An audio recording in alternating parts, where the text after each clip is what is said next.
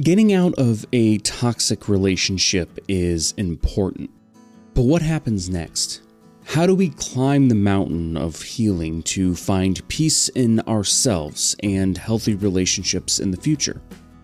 Hello and welcome to the Visible Man podcast. I'm Jack Rollins, the producer for the show. In today's episode, Jeffrey Hoffman sits down with licensed mental health counselor Jamie Mailer to discuss not only how to heal from toxic relationships, but how to break the cycle to assure that we don't find ourselves stuck in similar ones again. Just a quick reminder, this talk is for educational purposes only and is not meant to be taken as medical or professional advice. If you need medical or professional advice, please seek out the appropriate person in your area. Enjoy.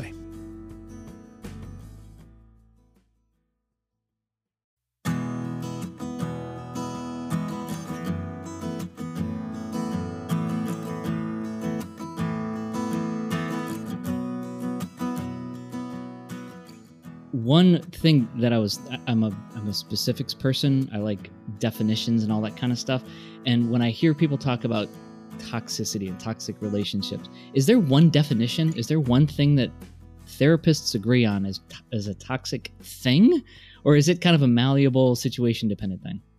I mean, the actual way toxicity presents is very kind of in a subjective way, like it kind of depends on the situation. But there are some general themes that can kind of be labeled with definitions. Like, for the most part, anything that has a lot of manipulation typically falls into the toxic range. I don't even want to say typically. I would say like that's almost an absolute. I guess I could throw it in the nuance where sometimes maybe someone's trying to manipulate for their own, I got to keep myself alive or something. Everyone loves those huge black or white things. I'm like, what if I had to manipulate someone to get, I'm like, guys, wait a second. Okay. So basically, for the most part, if you're engaging in any kind of like known manipulation and, no one wants to hear this, even the low key, I'm not really aware I'm manipulating, that absolutely can fall into that toxic trait stuff. And then we also have the like spectrum of gaslighting, which a lot of people struggle with. But the spectrum of gaslighting is, I can low key gaslight you. And I could, people do this all the time. Like, oh no, like you're fine, right? If you were like laughing and I poked fun at you, Jeff, on the podcast, you'd be like, I'd be like, oh no, you're fine. Like you can take it, right? That's a low key gaslighting statement because I'm basically telling you how you feel. When in reality, I have no idea if that offended you, and it may very well have offended you, right? And so me saying you're good, you're tough enough, right? That that isn't my place to say, right? So that's why I tell people like gaslighting is a spectrum. Like if I'm basically inserting my own opinion on how you're feeling about what just occurred, that's a variation of gaslighting, right? And then we have very extreme gaslighting. Extreme gaslighting is the like, very disordered, I'm going to basically pretend things didn't happen. I never yelled at you. Yes, you did. I never hit you. Yes, you did. That's the very extreme version of gaslighting. So we have manipulation, gaslighting, coercion, where someone's literally being manipulated to forcefully act in some way that they don't want to. We have a couple of other things like triangulation is pretty toxic, where I can speak to that a little bit. But what's triangulation? It's basically like it's really easily shown through examples, but a triangulation is where I'm manipulating kind of an other in the dynamic between me and you. So if I'm best friends with you, right? And then we have like a second friend named like, John or something. I work through John to manipulate you. Right. And so it's usually through examples because this is why it's hard for people to kind of understand. But if we're all buddies, it's like a triad, we all hang out, and I need you to like, I don't know, come over and help me move or something. But I'm not mature enough to blatantly ask you that because I'm intimidated or something. I go to John and I say, John, like I really, I know that you're always there for me, but like I don't know about Jeff, and like I don't know, maybe you can get him to talk, maybe you can talk to him about like how I really need my friends to be more there for me and like whatever. So I'm going like this. It's just manipulative. Like it's basically manipulation. It's just a label of like the type of manipulation you're doing. So I'm asking John to kind of like I'm basically utilizing him. I'm using him in a way to get to you, right? And so maybe he guilt trips you instead of me. So I look like I'm a good person, and Ugh. John is like, I mean, she told me that though. Like, are you really kind of a crappy friend or something? And and now like you're not sure if you're mad at me or you're mad at John because John kind of guilt tripped you, but I didn't. But he only did that because of me. So it's very, I don't know if that was like easy to follow, but it's a type of manipulation that can be very insidious, and it's actually really hard to spot triangulation because you kind of have to wide lens and see the whole picture, and you don't Yeah, really know if it's always occurring. I was making a face because that felt uncomfortable to hear you describe it. But I think I'm sure that it's been done to me, and I've probably even done it to people. Right. And I Right. didn't And realize I you know was what I doing mean? it. That's what I'm saying is like you don't know on the other end, like if you were the receiver, right? You're not going to know to ask me or ask John, like, what happened in the background of this, right? I actually did a whole video on triangulation, and when it gets like really, really malignant, like someone's doing it very intentionally, there's an entire plan in place, right? People can like unintentionally do it, but like with very malignant triangulation, someone's basically setting up a scenario to play out and you're trying to be as removed as possible. So it's me like it's kind of like me poking the bear. Like if I want you and John to fight, okay? Mhm. John is the theoretical imaginary person, okay? If I want you and John to fight because I want to be the rescuer, right? If I want to be the one that you guys are going to run to because I'm the third, I poke the bear in very like low key ways, right? So I will say something like, I was thinking about it, John, and Jeff's like not really that present in our friendship. Do you think that? And John might be like, I don't know, like maybe, whatever. I don't really think about it, right? And I'd say something like, well, how much does he text you? I don't know, maybe like once a week, or maybe whatever. And it's like, yeah, I mean, he doesn't text me that much either. Like, that's really, and I'm poking the bear. And so if John's like, you know what, you're right, I should talk to him about that, right? And then all of a sudden, John is like texting Jeff saying, you know what, I thought about it, and like, you are kind of a bad communicator. Right. Or something like, I know this is a whole theoretical conversation, but if that happened, now you two look like you're upset at each other. And then you might come to me, Jeff, and you might be like, do you think I'm a bad communicator? And I say no. I'm like, no, you're a great communicator. Right? That's like the whole circle of like how messed up the triangulation can be, because I can basically be like, no, you're a great communicator. I don't know what John's talking about. Do you see how it's perfect? Because now John's like, what the hell? Oh my So gosh. it's really that one's a pretty insidious one. It's a very like low, like it's a hard thing to catch, and it's a hard radar to like actually have for. So Oh my god, that sounds tiring. Just like trying to understand it. How does that it's hard stuff? to explain. It's actually really easy when you see an example. So when I do videos on my social media, it's way easier when I do role playing.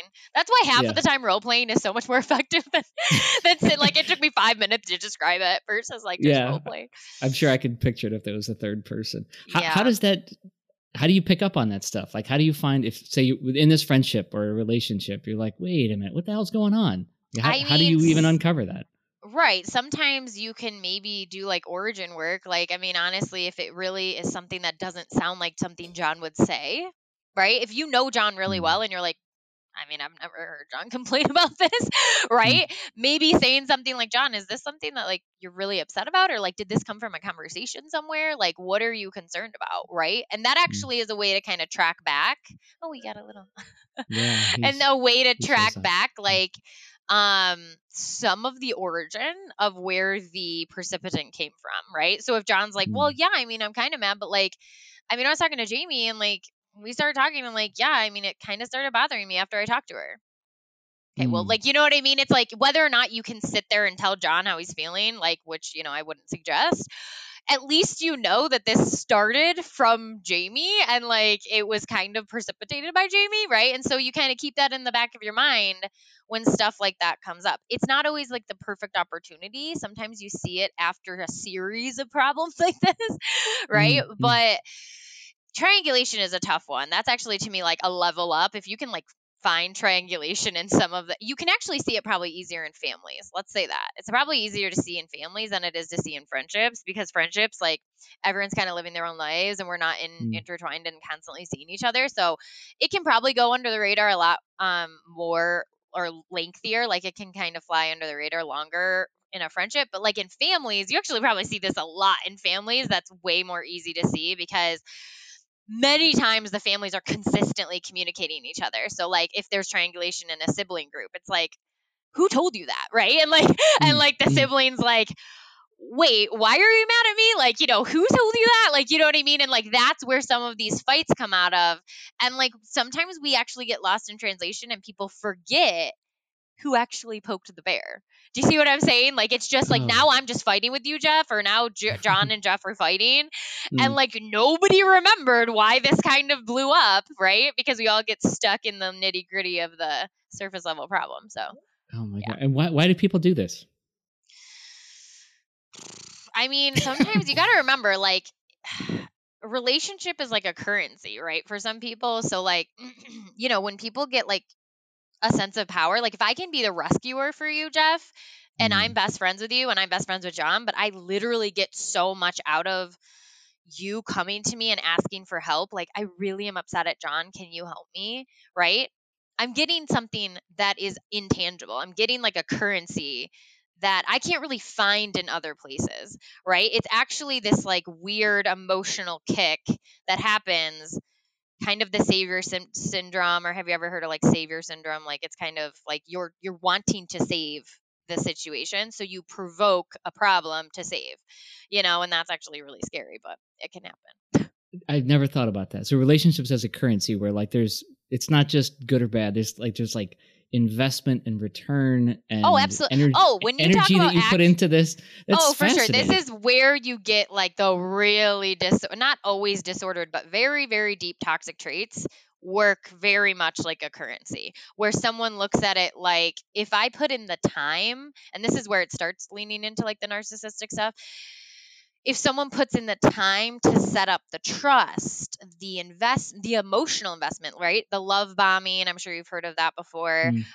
We can maybe talk to that if people have questions on that. But like, if I put the investment forward in the beginning, I can reap the emotional rewards for a long time until I have to reinvest, right? So when it gets thin and everyone starts getting upset and I kind of ride the line a little bit too hard, then I have to love bomb again. Then I have to reestablish my foundation and I have to kind of ride that again. So it's like, it really can be very, very upsetting when you think about it, because I think the hardest times that people are dealing with toxic recovery is they realize if someone isn't actually, how do we say this? Like, especially in partnerships, like in past relationships, when you're actually unlearning or unraveling after, like, not raveling, let's say, like unlearning the traits that came from the past relationship, right? I think the hardest wound to face is that many times they do see the orchestration. They see that like someone put in so much time to like have me trust them, and then flip the switch in 2 months in and absolutely started treating me poorly and absolutely like massively shift the game on me. And it's actually, it's beyond upsetting. It's actually unnerving. It's super unnerving for people to realize that, because it feels like you're looking in hindsight and you're realizing how much that it was like you got conned. It's like a long game, if that makes sense. Like, like that was a really big long game and I didn't realize how long I was in that game for, you know? Yeah. Something that I've thought about with myself is because I've done the same thing. I've gone back and looked at past relationships and thought, oh, wait, I'm seeing that happen again. Oh, that person was like that too. And there's one common element in those. It's me. And so when you say there's like a game being played, it took me not until recently that I started to look at myself and think, oh, no, I'm playing the game too.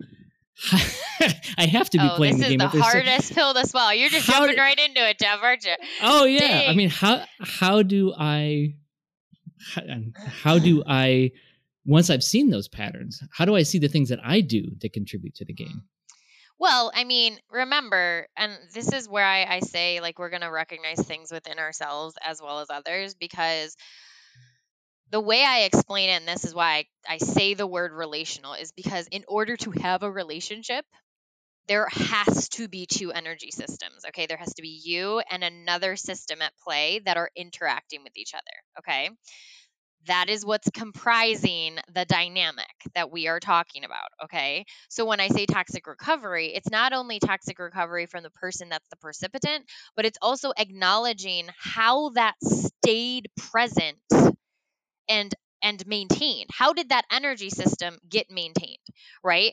Because if you think about it, if I consistently interact with, I'm trying to think of a really good analogy here, because it really works when you kind of go more into analogies or examples, because people are like, I need an example to kind of relate to it. But like, you got to think about it like, if, okay, let's look at it like a preacher on a street. Okay, on a street. Okay, I'm going to use an example of like someone who's like trying to like get an idea across to you. Okay, so I'm a preacher on a street, and I'm just approaching you, and I'm like, hey Jeff, have you heard about this new, like, newfound spirituality that's like all about, I don't know, I'm just gonna make up something, like all about the sun energy or something. And you're like, Mm. no, like I haven't, right? And maybe you're like semi absorbing like some of what I'm saying. You're kind of like, yeah, I'll listen to you, right? Okay. If I'm sitting there and literally presenting myself like I'm super assertive, I'm super like energetic, right? You really might like my energy, but you're not like really on board with what I'm saying. Like, oh, religion, like that's just like sun worshiping or something, right? You might be like, I'm an open mind, I'm an open book. Sure, I'll listen to anybody's thoughts, right? And so maybe you're like, and I look at you and I'm like, Jeff, it sounds like you're really into this. Would you meet me for coffee later, right? And you're like, sure, I'm open to anything, right? Okay, you got to remember that if I'm spinning something to you, if you see something that my main motivator, okay, I didn't go on that street corner to make friends. I went out there to evangelize, right? And I'm sitting there and I'm like, I didn't go out there to also drink coffee. I went out there for a very particular reason, right? And so if you're sitting there and you're like, I don't really believe that, and I don't really like, I'm not really driving with it, but like he seems nice enough, and like, what's the harm of coffee, right? I go, well, the harm of coffee is that he's not looking for friends, or I am not looking for friends, and I am not looking for coffee. I am looking for evangelization. And so I tell people, when you are entering into these relationships, and like let's say it's you meet someone on Tinder, or you meet someone at like a coffee shop, and you realize that there's something about what they're saying is super dissonant, but you're like, I don't know, he has a funny laugh, or I don't know, she's kind of like quirky, but like she really says something that was like super super against like what I believe, or like super super not aligning with what I want. Okay, that's what you're doing. You're going to coffee with this like person who's preaching a specific thing, and you're like saying it's fine. Like, and I go, no, it's not fine, because the whole package is saying that like they're basically presenting their actual intention. And this is why people don't want to hear this. That person was actually clear that they actually were there for a very particular reason, and it was literally you making excuses saying, oh well, they're just nice, or oh well, they just like there's no harm in coffee, right? Genuinely, what's better to do in those situations is to just have an authentic experience and like literally sit there and say, hey, I might need more friends right now, because if I'm willing to sit there and talk about someone who's worshiping the sun god and I literally don't give a crap, I actually might just need authentic connection. So I don't necessarily need authentic connection with this person who's offering to sit with coffee, but I might need to invest in more time developing my relationships with my friends. That's big and powerful, right? But what we don't do is we don't realize, oh, the only reason I said I wanted coffee was because I was kind of lonely. And not because you wanted to like hook up with them, or because like, no, but like literally you're like, I'm kind of lonely and I don't really hang out with people. And when someone asks me for coffee, sure, I'll go. But then I look at you and I say, well, they told you their intentions. They told you why they were asking you for coffee. So when you sit down for coffee and they say, okay, well, now we're finishing up our coffee and I'm like, okay, well, do you really want to know what I want? Like, do you really want? And I start spinning the sun god stuff, right? You might be like, really? Really? You're going to do that? You're going to do that? Of course they're going to do that. Of course they're going to start like spinning their narrative because that was their original intention. So when you think about like people who are like starting to date, and let's say, okay, this is actually very much about authenticity. Toxic recovery and authenticity go hand in hand.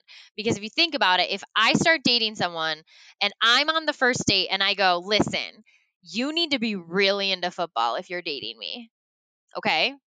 And you, Jeff, say, okay, right? But you literally hate it. You literally sit there and you're like, I hate football. I would never go to a football game. I'm never going to watch a football game. I don't give a crap, right? Okay.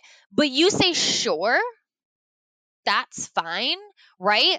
The next time I see you, I literally am like, okay, you can come over and we're gonna watch the game, right?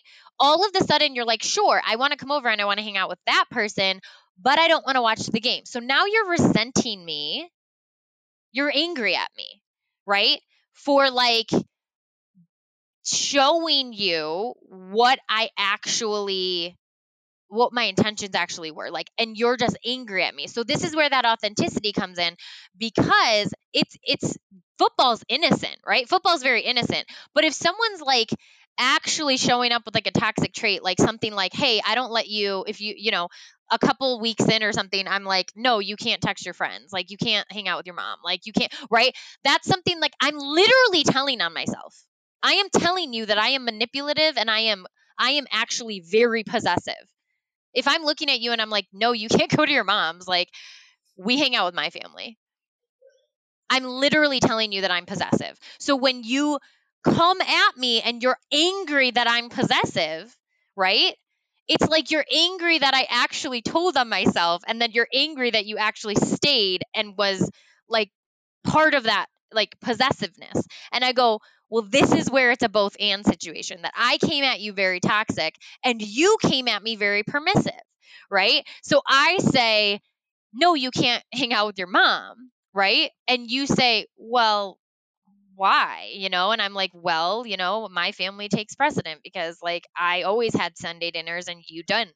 So like I don't know why you're going to choose your family over mine, because if I'm the person you're, right, I can spin anything, right? If I'm the person you're dating, like I should take priority right now, right? Mm-hmm. Okay, I can come up with any stupid reason and at all, right? But the thing is it's your responsibility to see if that's BS. It is. Literally, if you are like, that's messed up, and you literally know it's messed up, and then you continually be like, okay, fine, we'll just go to your parents today, right? I told you I'm possessive. I told you that, like, I blatantly said that without saying it, okay? And then you were like, okay, whatever. I'm like, no, that's where this whole thing kind of crumbles, because then you get angry that you're in a possessed relationship, and like a possessive relationship or like a jealous relationship. And I go, how many times did that person show up with their jealousy to you? Right? If I'm literally constantly jealous, the second I start dating you, I'm like, who's texting you? Who is that? What's going on? Who's like, let me see your passwords. I want to see who's texting you. I want to blah blah blah, right? Okay, I literally told you. I literally told you that I'm possessive and I'm jealous and I absolutely have insecurities that haven't been faced, right? Okay, I already said that to you. But this is where that whole other narrative comes in, when you're looking at the situation and you're like, some people who've been in very wounded relationships, who've been neglected, think that jealousy is healthy.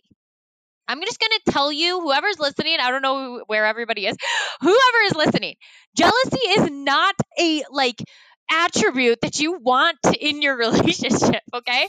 Like jealousy is not one of those things that's cute. It's not something that's actually like meaningful. It doesn't really give anything to the relationship. It is one of those things that really speaks to wounds, either in one partner or in both partners. Okay. So if I look at jealousy and I have a new boyfriend or something, and my boyfriend's super jealous and I think that's nice, it speaks to my wound. right? Because that means at some point I wasn't actually cared about. And so anyone who's showing that they like really care about me, that they want them for me to be like only theirs, that speaks to my wound because I apparently most likely am coming from like a neglected relationship that I never felt that way, right? And so on the other spectrum is extreme jealousy. Like I need you, I want you, you're mine, right? And that to me feels like love, but it's not. It's the other spectrum of the toxicity. So one spectrum is neglect, the other one is extreme possessiveness, and the actual health is the moderation in the middle, right? But when we're in these wound states, that's what we think is like normal. So yes, I went on a huge tangent on that. So That's so much important stuff though, because I mean I can relate to so much of what just little nuggets of those Right. things and like the wounds and things that we take with us. So how do we recover from that? right. How do we I move mean, away from that? half of the time it's noticing. I tell people most of this work in the beginning, if you ever take a course with me or if you ever do any of my work with me, I am going to start right away on, do you actually think, let's start with jealousy. I would literally ask you, what do you think jealousy is? And if they're like, it's cute, I literally get so much information.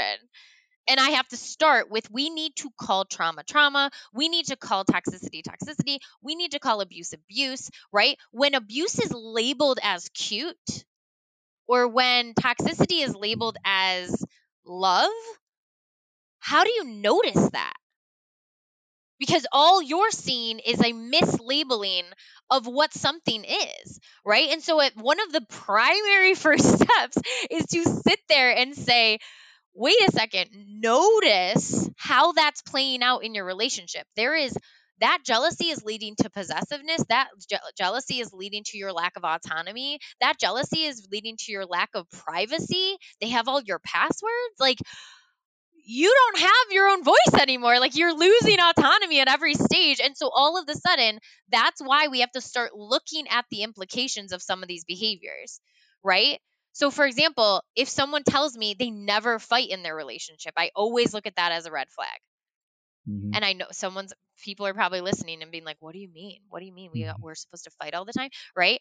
Well, if you ever get to know me, I am absolutely one of those people that are like, nothing is black and white. Okay. So when someone tells me they don't fight, that is a problem because it's the extreme alternative to constantly fighting, right? So someone who's always fighting, that's not a good thing either. But someone who never fights, that tells me something, right? It tells me that either they've been punished every time they tried to bring up their voice, right?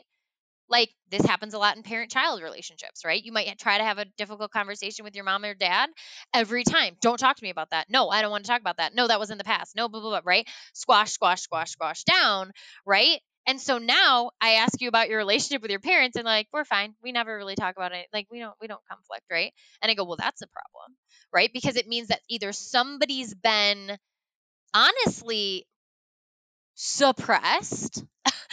It can be suppression, but it also can be another trait of like your own wounds, that you actually don't think it's valuable enough to bring up your own concerns, right? So for example, your own wounds could be like, nobody wants to hear how that hurt me. That could be that could be a wound in your mind, right? So when somebody actually does hurt you, you really don't bring it up because you think you're like literally that worthless. You're like, nobody wants to hear my problems and nobody wants to talk to me, right? And I go, well, okay, that also is an indicator of why no conflict would be a problem, right?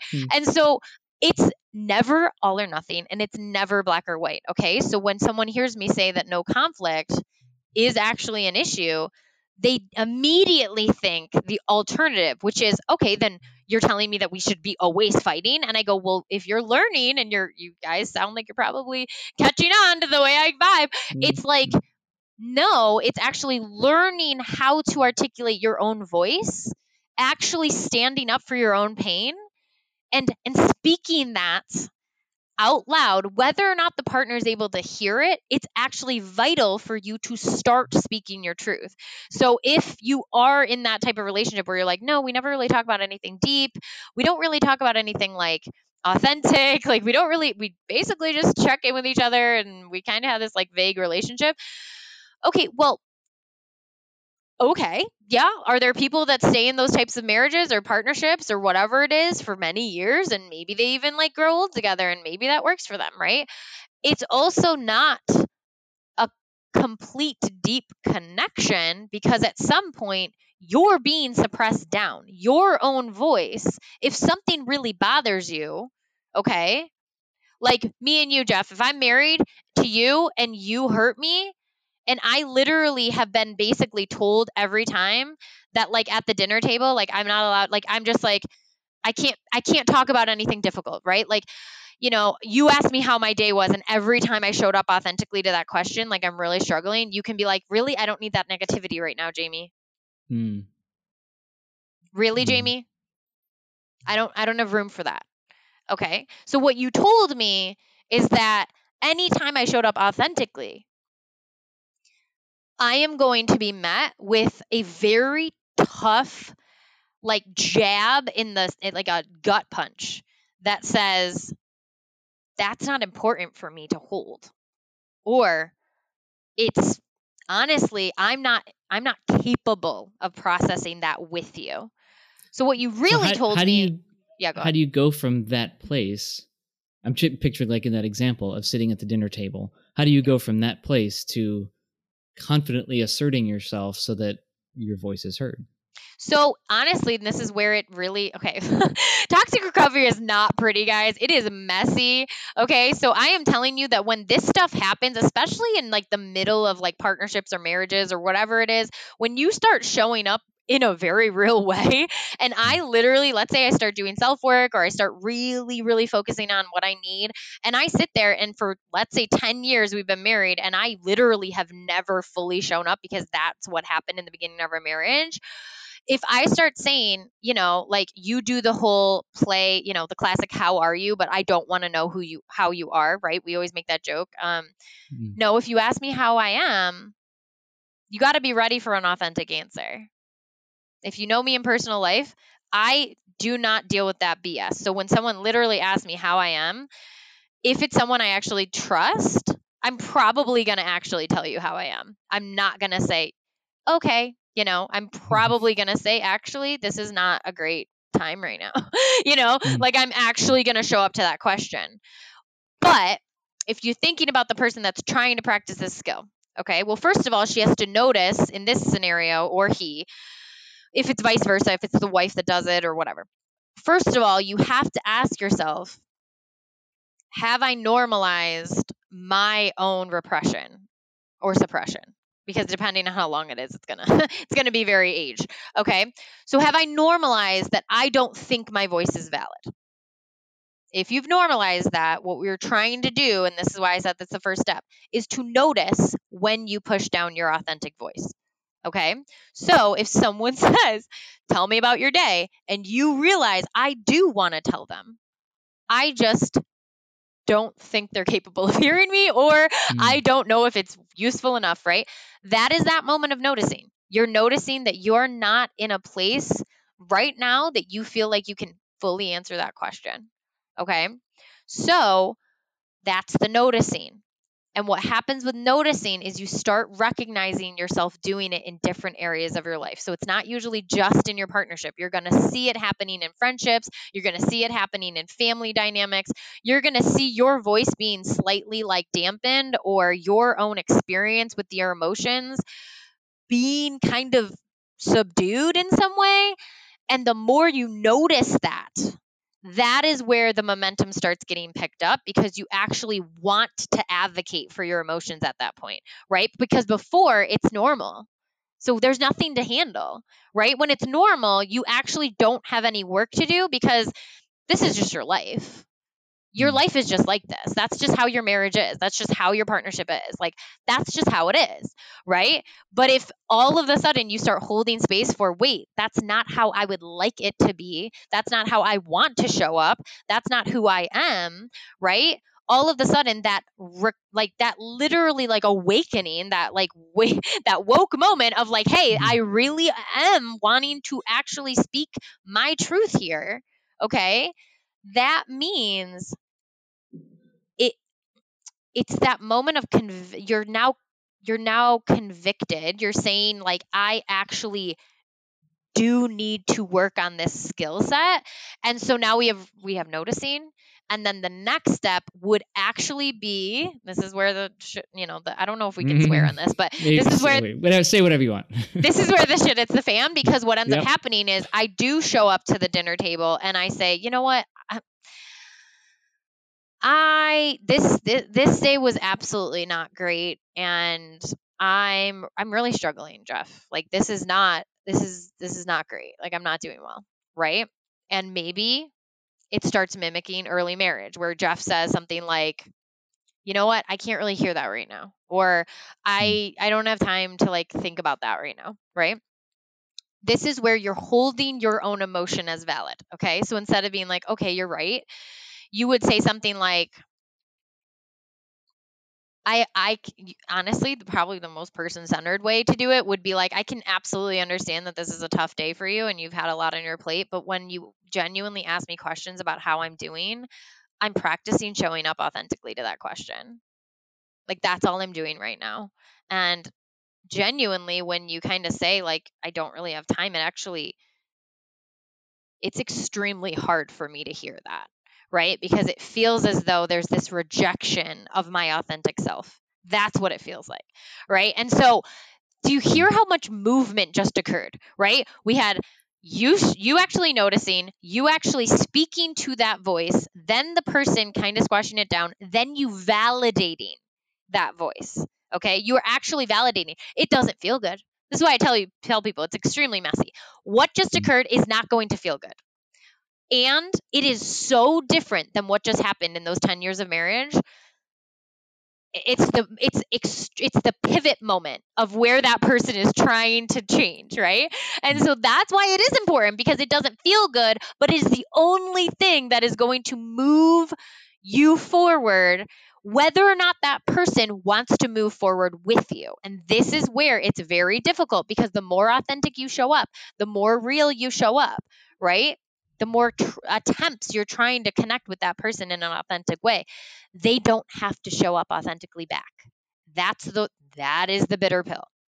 If your partner does not want to be real and authentic with you, or hold space for your authenticity, they really don't have to. And I know that sounds really sad, but it's true. You can't force someone to also show up authentically. And this is why it scares so many people to do this work.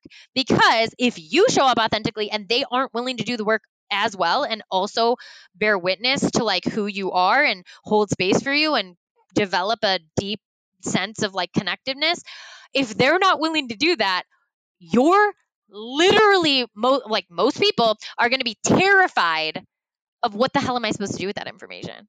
Right? Mm-hmm. What am I supposed to do? Am I supposed to sit in a marriage or sit in a partnership that literally is stagnant and not honoring my authenticity? And it's like, this is the questions that come up, right? And people get very, very scared to change the familiar. I'll say that again. You get scared to change the familiar. So if it's familiar for your voice to be suppressed for 10 years in your marriage, and you are always met with, I don't have time, I don't have space, I don't have the capacity, whatever it is, and you get that so normal that it's familiar and it's safe, you doing this work feels like a threat. You doing this work is going to feel like a threat to your safety or a threat to your familiarity. And honestly, it is going to be super uncomfortable in the beginning. This is the hardest work. I'm telling people, I always tell people, this is like literally the hardest work you're ever going to do. It really is. It's I felt invisible in my marriage, and that's where this came from. Right. As soon as I started to speak up for myself, that idea of honoring your feelings and speaking up is so hard. You're right. Absolutely. It's so hard. It's absolutely Absolutely. I love that. I think that's exactly why. I know like the majority of people that are probably hearing this are men, but it's like, I think that is the thing that makes me so sad, is like I deal with a lot of people that are healing from these like breakups and these like harmful relationships. But the thing is like the more people are just authentic with what they Mm. really want. Like, I mean, I know that me and you, Jeff, have had like really good conversations, but like I tell people, like, you just need to be very honest with how you relate to your own emotional experience, but also like the way your body shows up to those emotions, right? And so, like, you do need to honor all of those parts. And that's the thing, is that when you are vulnerable and you speak to a partner that isn't willing to be vulnerable, it's hard enough for probably that vulnerability to be present anyways. But then when it's met with like the one time you're vulnerable and it gets met with like, honestly, like what I said, like a gut punch or like that whole like, sharp jab, like it it makes you feel like it's unsafe to have these authentic moments, right? And Yeah. so what do people choose? A lot of the time they choose, all right, back to the familiar. Let me just go back, because it's Yeah. too hard to it's too hard. It's too hard to actually show up like vulnerably. Yeah. I'd like to transition over to some questions. Yeah. We've got some audience questions. Cool. So, first question. I'm pretty vocal about my romantic feelings towards my partner. I'm worried that she may think I'm love bombing her. Is there a way for me to communicate my feelings without coming across as love bombing? Well, this is interesting, because I think people hear what love bombing is, which is basically like you are almost like overzealous, like it's usually like, I mean, real love bombing is pretty, I mean, it's pretty extreme. Like, it's like people sending people like, on vacations and like different stuff. But like, I mean, it can be low key as well. So I don't want it to be, this is a hard, nuanced take, and this happens a lot in this type of work, is that someone will be just like really, really into their partner, and they get like paranoid that like, hey, I know that like manipulative people do this as well, and like it's scary. And I go, this is the way I usually try to explain it to people, okay? First of all, try to be authentic, like try to actually be like, if I really am, wanting to talk to my partner, like you can be as authentic as possible while respecting their own pace, right? So if they're like, I love that you text me, but like, we gotta like, we gotta space this out a little bit, right? Just remember that you're also dealing with another person, right? So love bombing can sometimes feel like love bombing if you're not listening to the other partner as well. So if the other person is saying, hey, like, I'm so glad like you care about me, I'm a little like, this is just like really fast, you know what I mean? Or like something like that, right? That doesn't mean they're rejecting you. It's probably their attempt to say, hey, it just needs to go a little bit like slower because I need a different pace, right? Okay. That's important to take into account, because if they're not seeing that as like too fast, okay, there's probably not going to be a problem. Also, love bombing is only love bombing if it follows with like manipulation, right? And so usually I try to explain to people, if someone's like nervous that it's coming off as love bombing, the only time it's actually going to actually be love bombing is with time, right? And so if your partner, your new partner says, whoa, you're coming on really fast. Well, first of all, remember the other, right? You're going to be like, well, what is your pace? Like, I want to honor your pace as well. So like maybe we can find this like medium of like how I want to communicate my love and you want to communicate your love back, right? So have an open dialogue. That's super important. If you're really concerned about it, you could have an open dialogue. Be like, hey, I want to check in about the pace. Cool. That's a perfect way for it to definitely not be love bombing, because the person who's love bombing does not give a crap about pace. They do not care. They are literally just doing it to lay the groundwork. That is not on their radar. Okay. Then we also have time. So if, for example, you're on month, I don't know, 6 or something, and, you're really feeling like the relationship's moving fast or whatever. Relationships that move fast aren't always a problem. Like, this is why it's hard to think in all or nothings, right? It's not always a problem. There are relationships that are very authentic and open and like super just like engaged and healthy, right? And they can honestly move in a pretty decent rate because both people are ready and both people are willing and they're able. The issue becomes in love bombing, it's a switch, right? And so there's usually a switch within a couple weeks or a couple months. And all of a sudden, that I love you, oh my God, I can't stop thinking about you, turns into either radio silence or actual vitriol, like treating you like crap, or, really depriving people of like any type of attention, right? Okay. So that also is a tell for people. Like if your partner actually is like, whoa, you're coming on strong and you're concerned about that, time is the actual, like it's the proof, right? It's the, show me the proof. That's the proof, because you aren't immediately switching a light switch and saying, oh, I'm going to start treating her like crap, right? And so I get that it's nuanced, and I just want you to hear that, the less you think of it as like, oh, my emotions could be, like, it's like, of course they can be misperceived, because anything can be misperceived. I can be in a really deep relationship, and if anyone looks at it through a different lens, they could be like, oh, she's being manipulative, right? And it's like, anyone can spin that tale, but you two are the only ones that know what it actually feels like, right? And so remember to have that open dialogue with her. That would be really important. And then also, like, if she needs reassurance, like, obviously the time would be a big thing. Okay. Next question. In trying to be self-aware, are there things or actions within ourselves that we can be alert to that we are guilting or gaslighting somebody without meaning to? Maybe something we picked up in a toxic relationship that we don't realize. Okay, guilting or... Well, typically when we have like old wounds or like old toxic traits that kind of like come out, if you are self-aware, right? If you really are trying to listen to the way you are talking to people, I will tell people that sometimes this work is like hindsight. I use the term hindsight as foresight. So hindsight, like I could literally look at Jeff and make a really like, maybe I'm really sarcastic and I make a joke at him, right? And I literally say, maybe on this podcast, oh no, you're fine. Like you can take a joke, right? All right. If I'm being self-aware, what that looks like is, first of all, we're not perfect people. So we are going to say stuff like that. If I have a really sarcastic personality, I might actually say that pretty easily, right? To be self-aware looks like hindsight and foresight. So for example, if I say that and I'm actively working on making sure I'm not trying to do even low-key variations of gaslighting, right?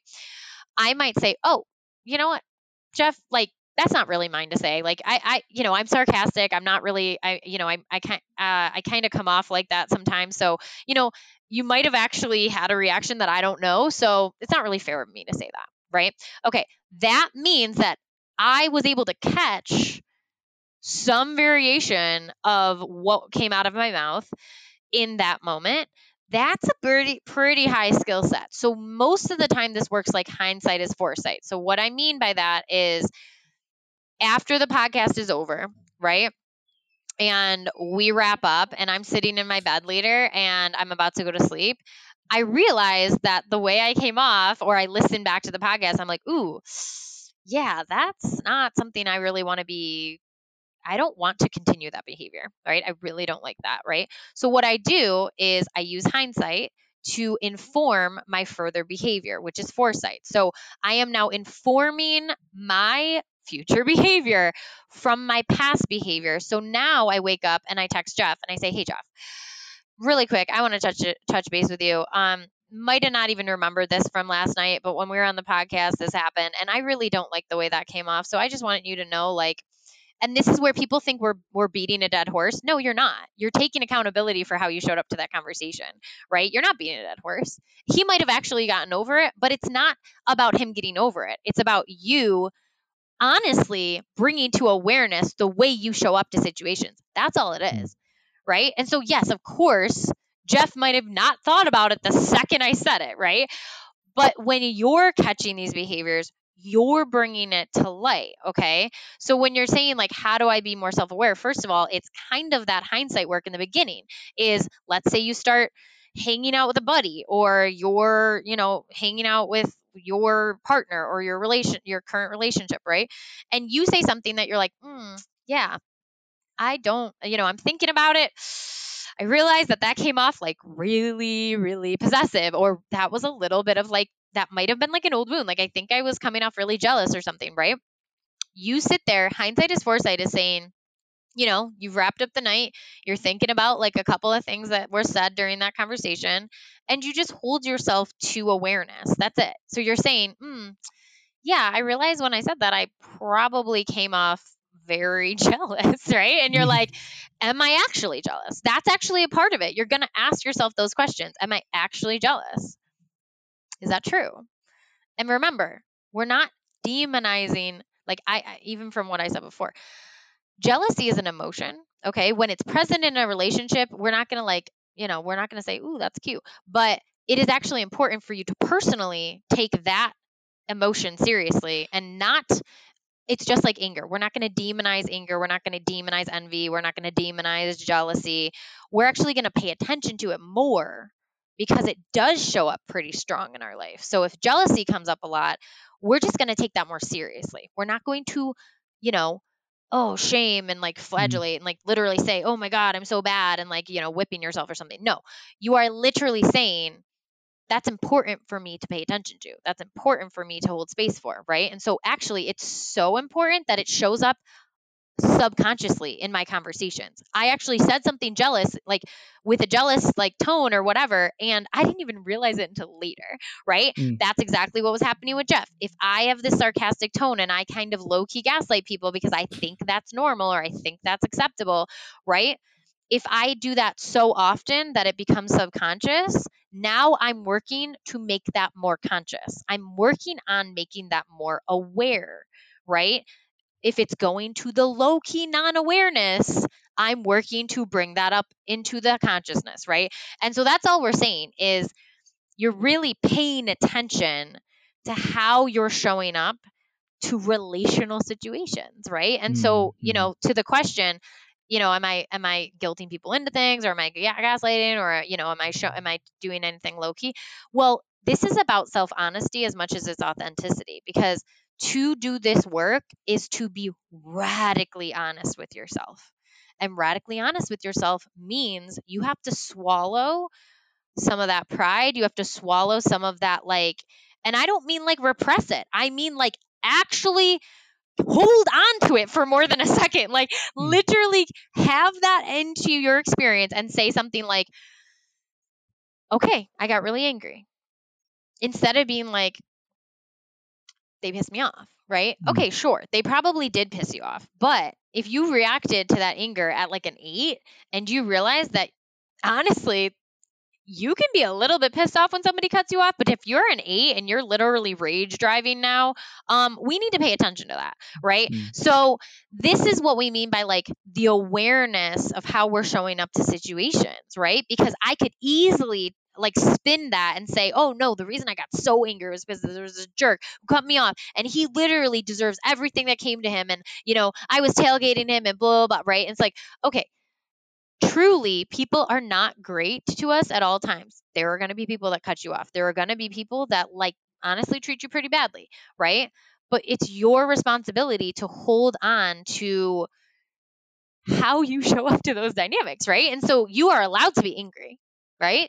You are allowed to have these strong emotions. It's that when you feel like it's basically taking control over you, that's where some of these things show up. Like when you're like, oh, yeah, like you don't pay attention to the jealousy, you don't pay attention to the envy. Well, what ends up happening is it becomes so strong that it either goes subconscious or it gets so strong that you actually think that's your personality. I can't tell you how many people I have worked with, Jeff, that literally tell me their personality is basically an emotional state. Oh, I'm anxious. Oh, I'm just an angry person. Oh, I'm just jealous like this all the time. And I'm like, well, that's not even possible. Nobody wants to hear that, but like it's not even possible. It just means that you have been in that state for so long that your brain has normalized the shit out of it and said, oh, this is just how Jamie is. Well, the more you actually unlearn that that's actually just a very, very high emotional state that you have in your body that you really haven't really attended to,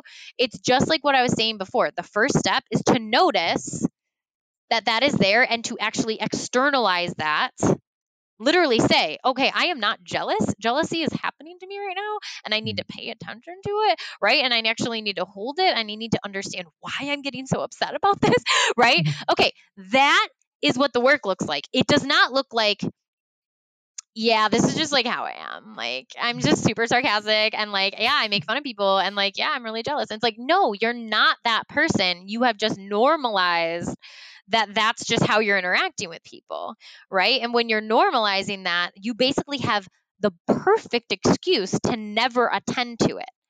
I want you to hear that again. If I normalize something, it's the perfect excuse to not attend to that dynamic. Okay. So a perfect excuse is to just say, I'm just anxious.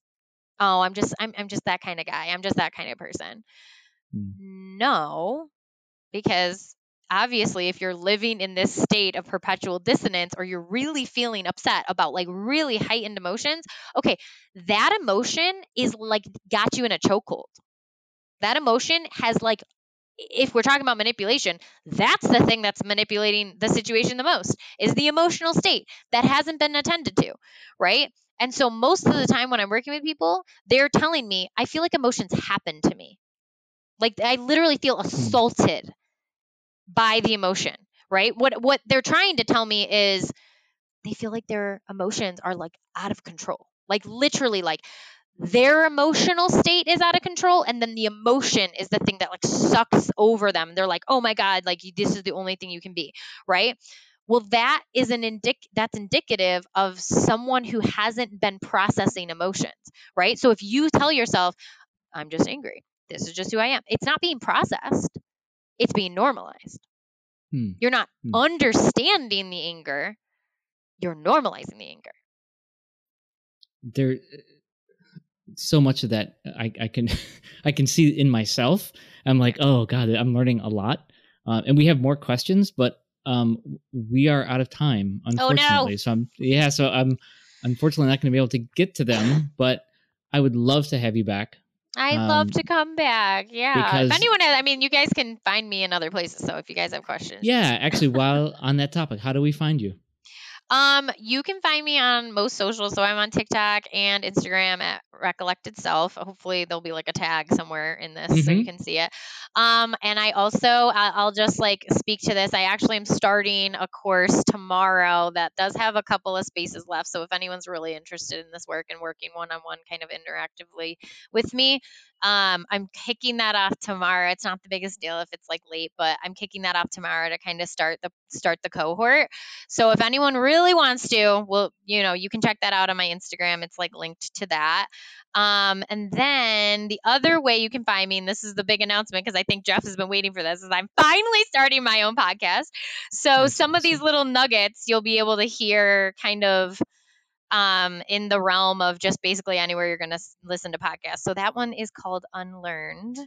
And I have it primarily hosted with like my best friend. So me and her are going to be hosting that, and it'll be really fun. It's kind of all this stuff. Yeah, that's a lot of good stuff. Well, it's launching next week. So whoever, and eventually maybe I'll send you over the link. So if people want to look at it later, but yeah. Okay. Yeah. We'll have all the links in the show notes. So people can find this after the fact and after listening to this. So yeah. Jamie, this is awesome. I feel like I couldn't write notes fast enough. So there's so much. Oh my God, I feel so bad. You're ready to. No. There's so much to learn. So I appreciate you being with us. Okay. Yes, I appreciate all of you. Thank you all for listening and being here and participating with your questions. All right. Thanks, Jamie. Thank you. Bye, guys.